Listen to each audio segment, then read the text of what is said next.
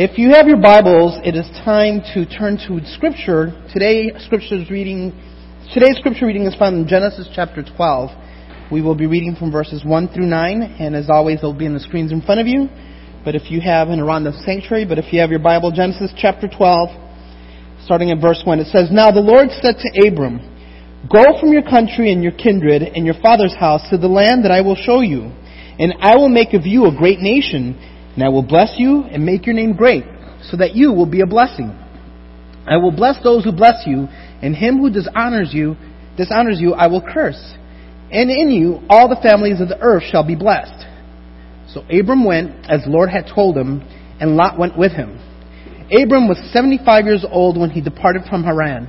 And Abram took Sarai his wife, and Lot his brother's son, and all their possessions that they had gathered, and the people that they had acquired in Haran, and they set out to go to the land of Canaan. When they came to the land of Canaan, Abram passed through the land to the place of Shechem, to the oak of Moreh. At the time, the Canaanites were in the land. Then the Lord appeared to Abram and said, "To your offspring I will give this land." So he built there an altar to the Lord who had appeared to him. From there he moved to the hill country on the east of Bethel, and pitched his tent with Bethel on the west and Ai on the east. And there he built an altar to the Lord and called upon the name of the Lord. And Abram journeyed on, still going toward Negev. Let's continue worshiping together. Creation, fall, flood, and the nations. We covered that last fall. And today we'll begin to look at the lives of four great men: Abraham, Isaac, Jacob, and Joseph. I love studying the Old Testament because I love to look at men of God and women of God and see their lives and see where they trusted God in the midst of difficulties, and also see where they fail sometimes to trust God, and yet we see God's grace. I love the Old Testament because of these lives. And we'll see today, throughout this series, we see a focus in Genesis on God's choice and care of His people, the nation of Israel. This sovereign choice begins with the call of Abram, or Abraham, as we see his name will be changed.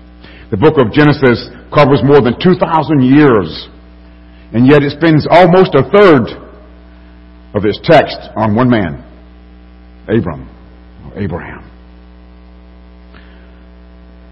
Now these are the generations of Terah, begins today's passage, and signals the beginning of one of the most important stories in the Bible. We're looking at the story of Abram, better known to us as Abraham, and the covenant that God made with him and his descendants. Terah, we read in verses 27 through 32, had three sons: Abram, Nahor, and Haran.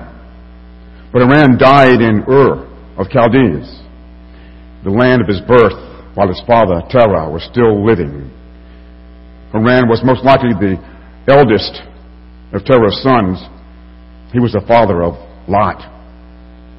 In verse 30, Moses, the author of Genesis, says, "Now Sarai was barren, and she had no children."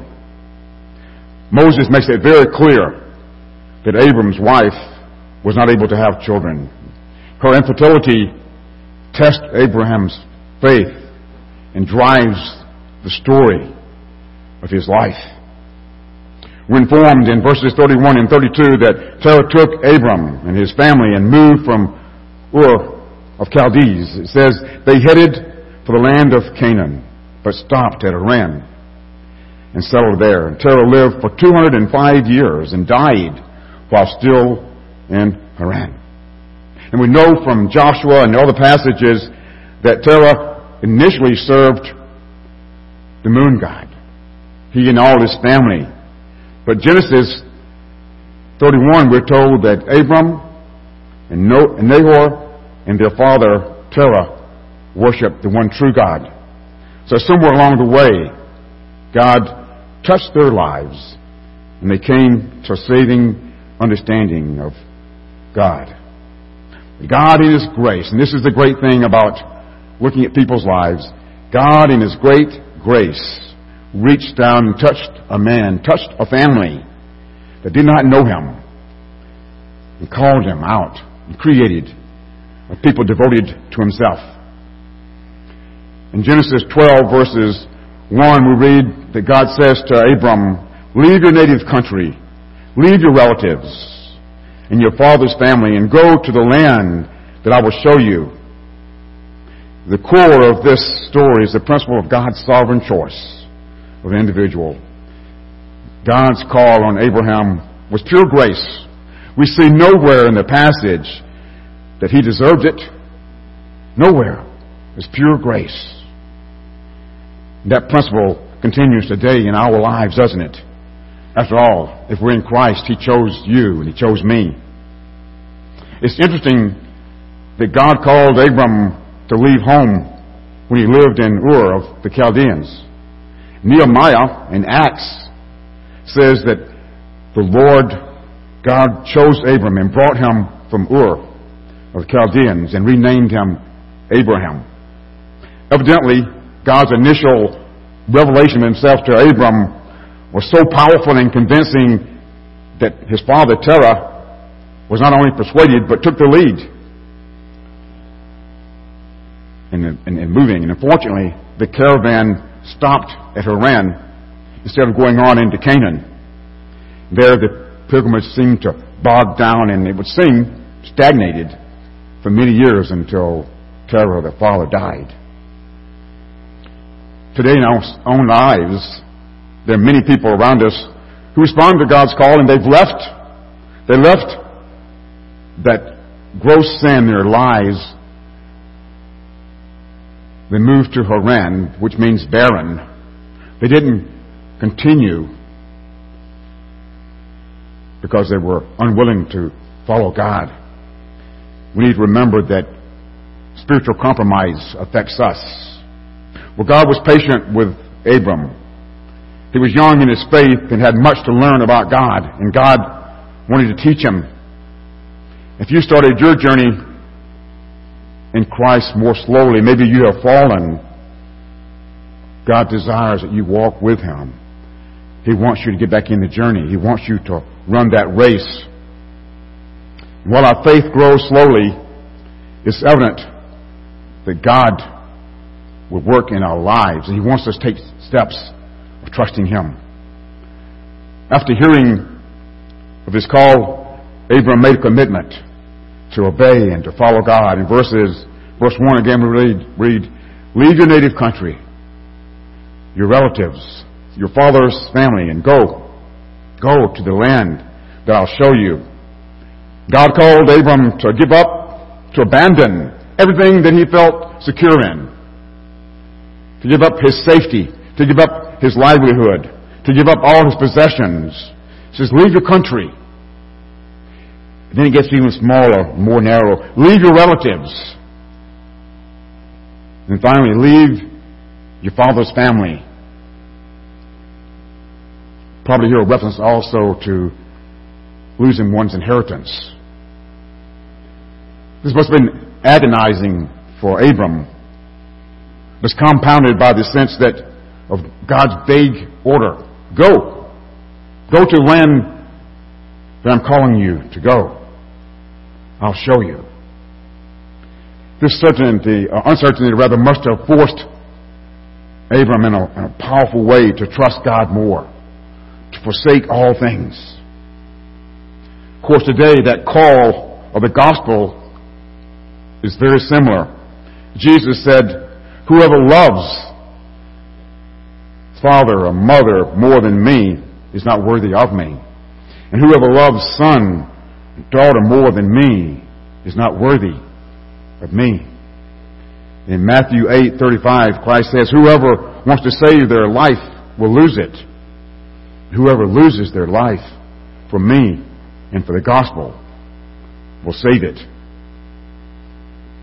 The gospel calls on us to trust the Word of God and nothing else.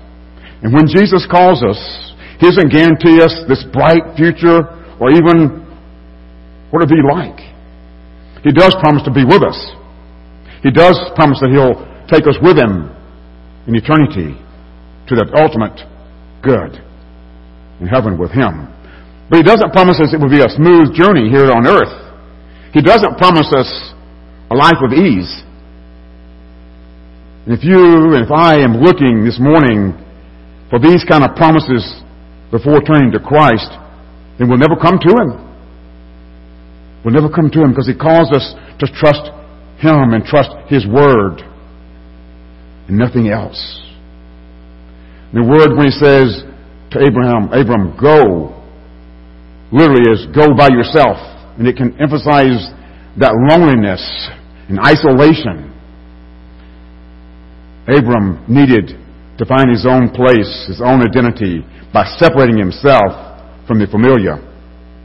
Put yourself in Abram's shoes or his sandals. He probably would have liked to stay in Haran. Maybe he would have liked to have gone back to Ur, where he met his wife and where he married her and where all the family was. And why should he leave his home? Ur was a progressive city. They say now maybe up to 250,000 people live there.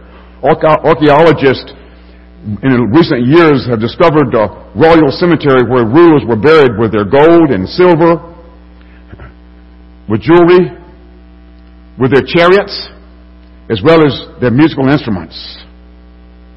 The city was densely populated with private homes that were several stories tall. Some homes with 14 rooms. Trade was carried on with merchants in India, Africa, through the Persian Gulf. Education was valued. They had libraries that circulated through the city. It was one of the most important and progressive and most beautiful cities in the world. So can you imagine Abram leaving this progressive city and going out into the desert? Maybe it's kind of like leaving Rome, going to Siberia, or leaving Paris and going to the Sahara Desert. It's a dramatic change. For me, it was just the opposite. I left the fields of Alabama and came to the city of Chicago. But when we trust God, we need to be willing to go where He leads us, to a different culture, to a different people. We may not have all that comfort that we had before. We may not feel safe, but we trust that God is in control of our lives and that He will provide for us and He will direct our paths. Poor Abram, add to that inconvenience of moving from the city. I don't think they had maps back then. They surely didn't have the navigation systems we have with our phones and our cars. And for him, there was no visible certainty of his future. He had no way of knowing where he was going. God said, just go, and I'll show you. I'll show you. Well, Abram was to take steps of faith, to follow God's command, to leave Haran and go to a land that he'd never seen before. Would you have gone? Would you? Would you go now? Would you go now? If God calls you to leave your home, the comfort of family, the familiar, the secure, would you leave your inheritance? Faith steps out in obedience. It doesn't sit still. It believes the bare word of God. It follows whatever God's word directs. It worships. It leads us to worship God. Even in the midst of pagan belief all around us. It proclaims the name of Jesus Christ for us. Abram made a choice to trust God. And God blessed him. His call came with amazing promises and blessings. And we read in verses 2 and 3 of chapter 12, God says, I will make you a great nation. I will bless you and make your name great so that you will be a blessing. And I will bless those who bless you. And him who dishonors you, I will curse. And in you all the families of the earth shall be blessed. Powerful statement. Let's look at a few of these. I will make you a great nation. This promise seems to go against our reality. Remember, Abram's wife, Sarai, was barren. He had no other children. A painful reality. But Abram was asked to believe this in the dark. And even more, Abram was promised not only to become a great people, but a great nation. His descendants would be a powerful political entity with land and with language and with government. God says, I will make you a great nation. And secondly, He says, I will bless you.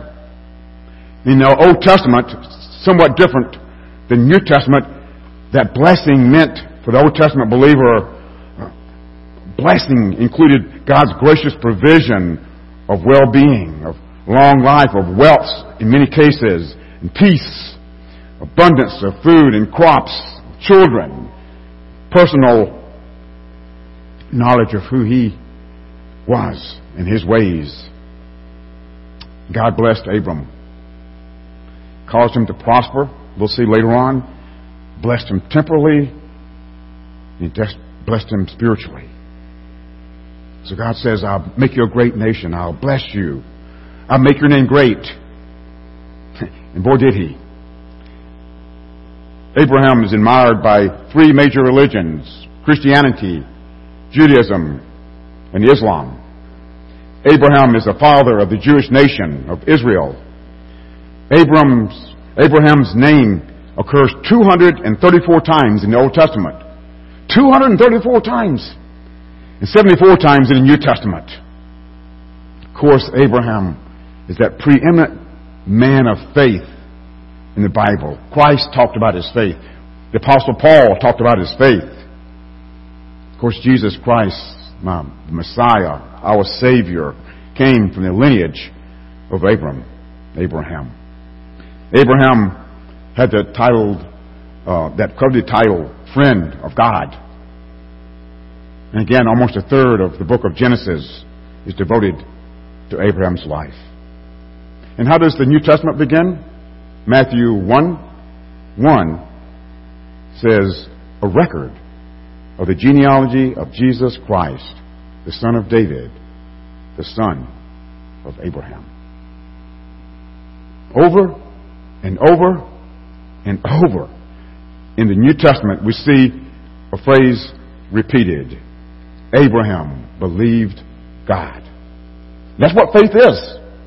It's believing God and then acting on that belief. Abraham's name is indeed great.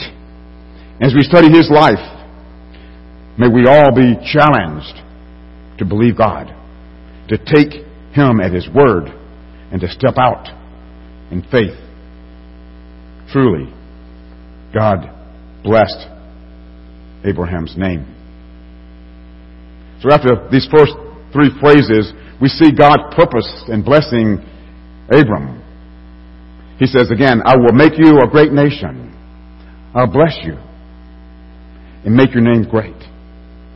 So, is the next word. So that you will be a blessing. So that you will be a blessing. The purpose of God blessing Abraham so generously was so that he would be a blessing. But to whom was he to be a blessing? And how was Abram to be a blessing? We'll see that answer in the next few verses.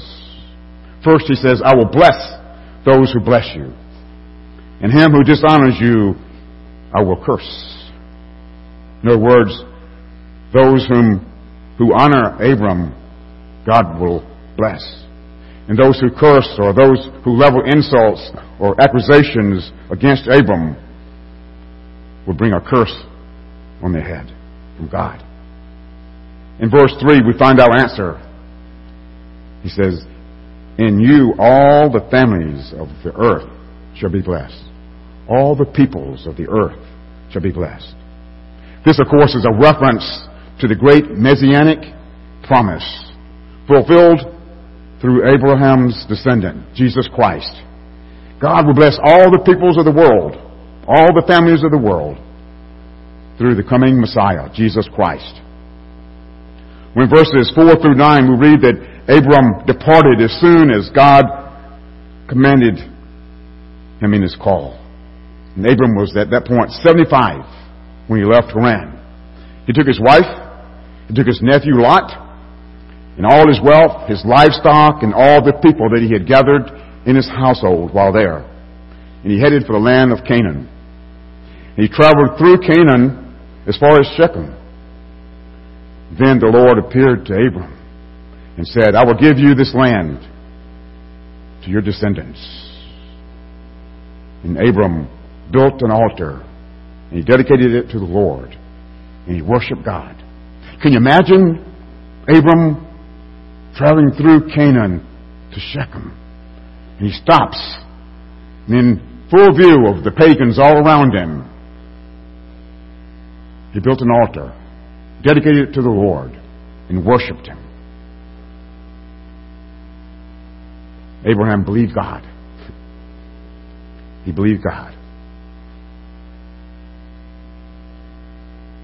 Faith is first believing God and then acting on that belief. And Abraham was obedient. He left Haran for Canaan, traveling through the land as far as Shechem. This city was geographically the center of Canaan. And it says at that time, the Canaanites inhabited the area. They, of course, were a very idolatrous people. And because they were there, he could not take the land. As a matter of fact, it would be 4 or 5 centuries before Joshua would conquer the land for Israel. Leaving Shechem, Abram traveled south and set up camp in hill country, west of Bethel and of Ai, or Ai rather, to the east. And there he built an altar and he worshipped the Lord. Then he continued traveling. We see Abram initially taking steps of faith. He was obedient to move on to Canaan. And once there, we see him stopping to build altars to worship God. Again, faith is not just believing God for great things. It's responding to His promises. But we see next that in the midst of it, there's a commitment to live as He desires, considering the circumstances that we're in, that He permits into our lives. And we know that in the midst of difficulties that God builds our faith. Where Abram knew that the Lord had called him to leave his home and to travel to this new land. And that takes faith. His faith gave him that determination and courage to live for God in a pagan land. He overcame the struggles of leaving his family and the hostilities of living in a foreign land. He didn't give in to the lifestyle of the pagans around him. It must have been a great feeling. I wonder how he felt when he got to Canaan and after those years of waiting in Haran and finally getting there. Maybe his thoughts were, man, there's some momentum here. I'm doing what God called me to do. Maybe it was a high point for him in his life up to that point. I couldn't help but think of my life and your life when we reach those high points in our lives. And I know what your high point in your life is. Maybe it's a family memory, or maybe a vacation, maybe graduating from high school or college, or getting your first job, or maybe getting married, maybe having your first child, landing that big promotion, buying your dream home, becoming a Christian. Whatever that high point in our life is, we're excited. We experience such great momentum. What do we expect next? If you're like most of us, we expect celebration. We expect satisfaction. We expect joy. We expect rest and peace. Regrettably, sometimes that's not the case. But after a high point in his life, Abram faced difficulties. And you and I should assume that Satan will attack us also in the midst of our lives. He'll test us. God uses tough circumstances in our lives to build the muscles of our faith to keep us from trusting anything and anyone besides Himself. We should expect our faith to be tested, just as we'll see that His was. Life is filled with obstacles. And we see in Abram's life so many tests. First, he was called to leave his hometown. His wife was infertile. He had no children. The land that God promised him was inhabited. He went there trusting God, and yet he couldn't settle there. When Genesis chapter 12, verses 10 through 20, we find that Abram, this man of faith, was also at times a man who failed. We learned that anyone, regardless of their spirituality, is capable of wavering in our faith. But we find hope that God loves to restore us when we fall. And when our faith fails, God doesn't. His grace is poured out on us. As we look at Abram's life, we see that faith grows gradually as it faces obstacles. After initially being obedient, Abram began to take things in his own hands when crises came instead of looking to God. First, we see that he leaves Canaan and goes to Egypt when a famine came. Verse 10 of chapter 12 says that there was a famine in the land, and Abram chose to go down to Egypt, because there was the famine so severe. As I read and studied, it wasn't unusual for people in this area to go down to Egypt, to where there was rivers with water and crops. But Abram wasn't just anybody. God had called him to where he was. He didn't turn to God to ask what he should do. He must have been overwhelmed. I can imagine what he must have felt. He left home. He traveled to this place that he didn't know anything about. And then this famine came. Overwhelmed with the circumstances that God had dealt him. I wonder what he thought. God, you sent me here. There's no food. He had to feed his family. It was wrong to not look to God. He did the natural thing. The natural thing. That was his problem. His going down to Egypt wasn't intentional sin as much as it was a reflex, right? When things happen, we take things into our own hands. We act independently of God without asking Him. We're a lot, aren't we? A lot, like Abram. We can be. As we face trials, when they come our way, we automatically go to that survival mode. We scheme, we predict, we run through that whole list of what ifs. We shore up our position. We pile up the sandbags in defense. And God, sure, we ask Him to bless our ways. Our ways. Think about Abram. What he did. Almost as quickly as he got to Canaan, he left. God had called him to go to Canaan, and he left. He had trusted God to travel from anywhere from 800 to 1,000 miles through some rough terrain, some dangerous places. He left behind his culture, his family, for the most part, his friends, and much of his possessions. He traveled to a country that he had never been. Why? Because he believed that God was going to make him a great nation. But when he arrives in Canaan, with a drought, with a famine, he thinks, I won't live long enough to be a great nation. So what does he do? He goes down. He goes down to Egypt and tries to solve his problems. The man who trusted God for the ultimate, his future, at this point, was not willing to trust Him for the immediate. He trusted God for the big things, but not for this immediate thing.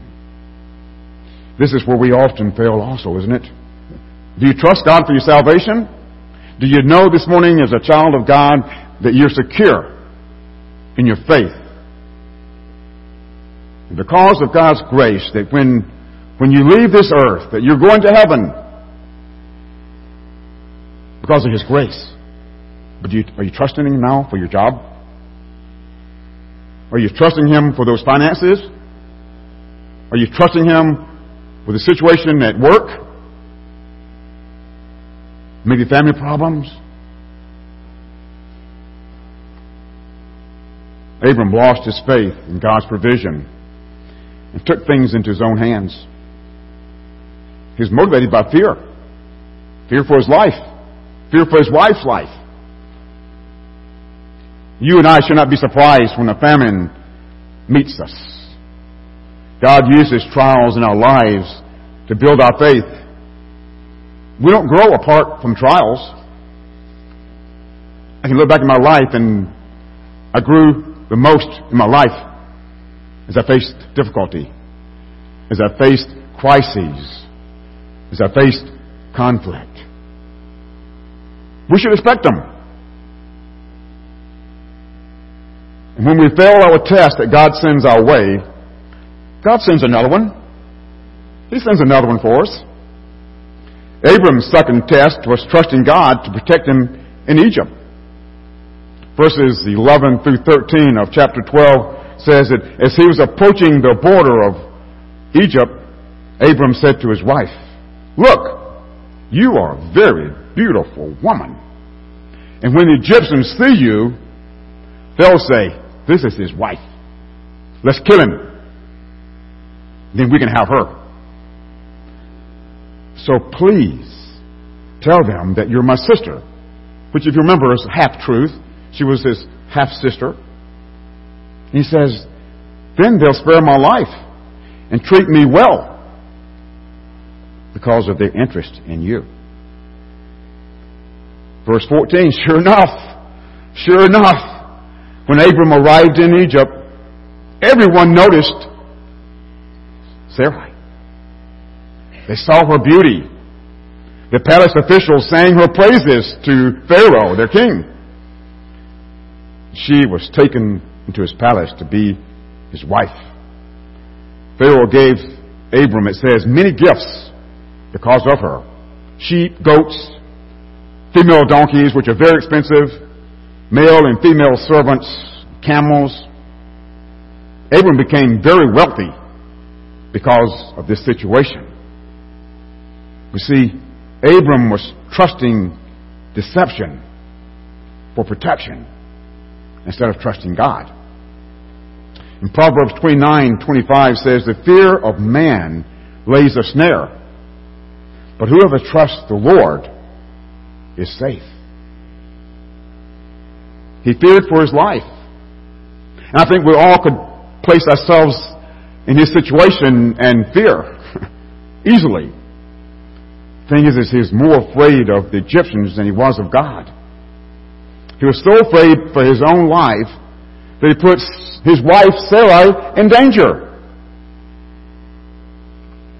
In the midst of crises in our own lives, it's easy to not look to God, but try to work things out ourselves. We leave God out. He wants us to seek Him in the midst of crises, in the midst of difficulties. Crises are opportunities to trust God to provide. Let me say that one more time. Crises, difficulties, trials, opportunities for us to trust God. Trust His protection, trust His provision, to know that He's with us and cares for us. God intervenes and rescues Abram and Sarai when she is taken into Pharaoh's house. Verse 17 says, "But the Lord sent terrible plagues upon Pharaoh and his household because of Abram's wife. God used a pagan king to chastise this man chosen by God, Abram. Think about it. Because of his disobedience, he's humiliated by a pagan. Verses 18 through 20 we read, So Pharaoh summoned Abram and accused him sharply. What have you done to me? He demanded. Why did you tell me she was your wife? Why didn't you tell me she was your wife? Why did you say she's my sister? And allow me to take her as my wife. Now then, here is your wife. Take her and get out of here. Pharaoh ordered his men to escort Abram out of the country, along with his wife and all their possessions. The easy way of deception ends up being the hard road of humiliation. Twice, Pharaoh asked, Why? Why, Abram? And Abram had no answer. What could he say? He'd lied to save his skin?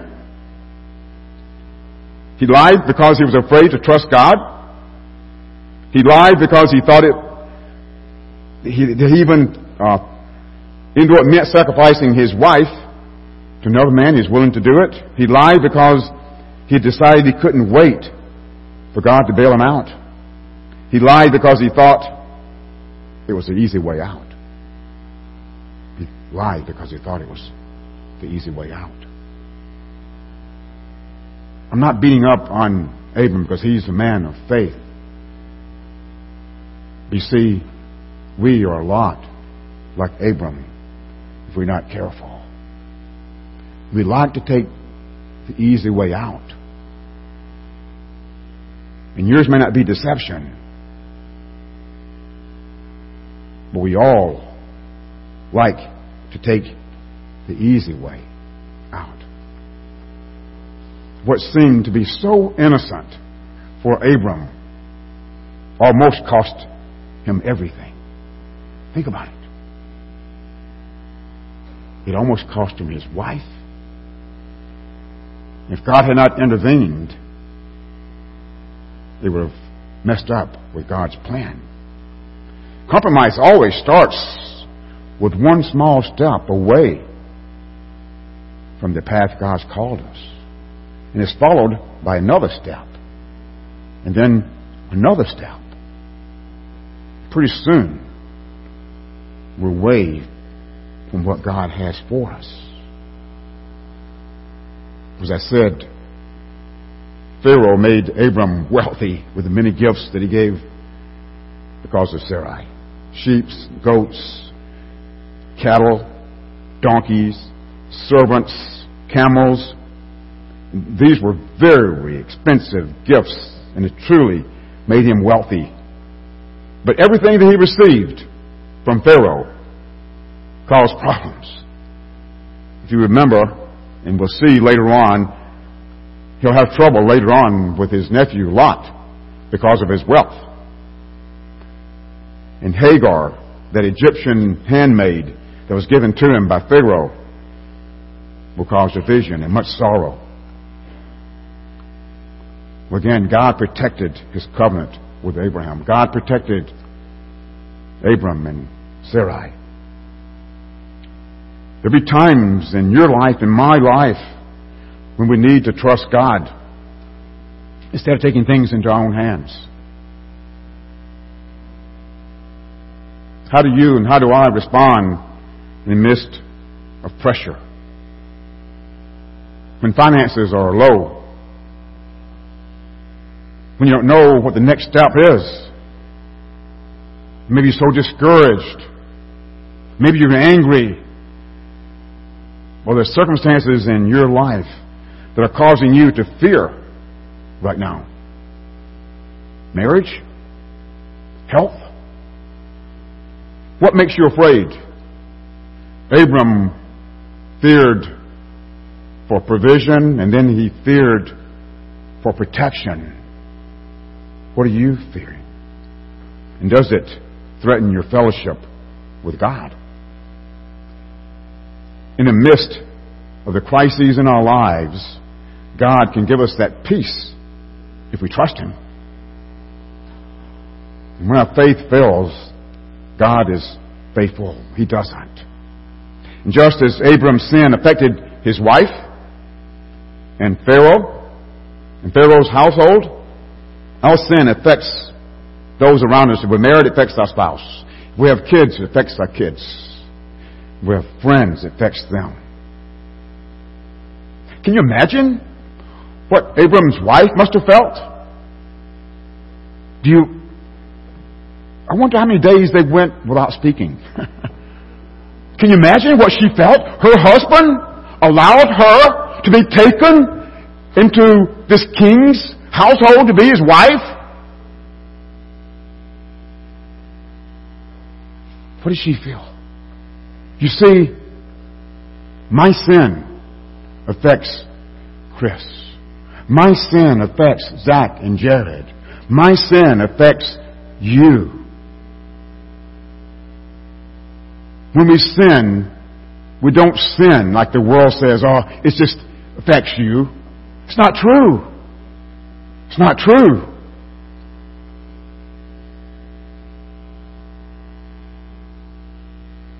Instead of bringing blessings in life, Abram brought cursing to Egypt, to Pharaoh. As the old saying goes, when hard times come, we always have two choices. We can be a student, or we can be a victim. One commentator wrote, a victim says, why did this happen to me? A student says, Lord, what can I learn from this? A victim complains that he's being treated unfairly. A student thanks God that he is not being treated as he deserves. A victim tries to get even with those who have hurt him. A student seeks ways to serve others in the midst of difficulty. A victim believes the game of life is stacked against him. A student believes that God is at work even in the most difficult of situations. I don't know what we're facing today as individuals, but I know because of the reality of life that probably many of us are facing difficult situations in our lives. And it's easy for us to fear. To fear that God's going to provide for us. If we lost a job, we need to be looking, but we've got to trust God, right? Health issues, we have to trust God. And Satan wants to use our fear to push us away. And God wants to use the situation to draw us to Himself. I know that God's desire this morning is that instead of complaining when we face difficulties, instead of saying, why me? Boy, isn't that us? Isn't it easy to say, why me, O Lord? Why? Why me?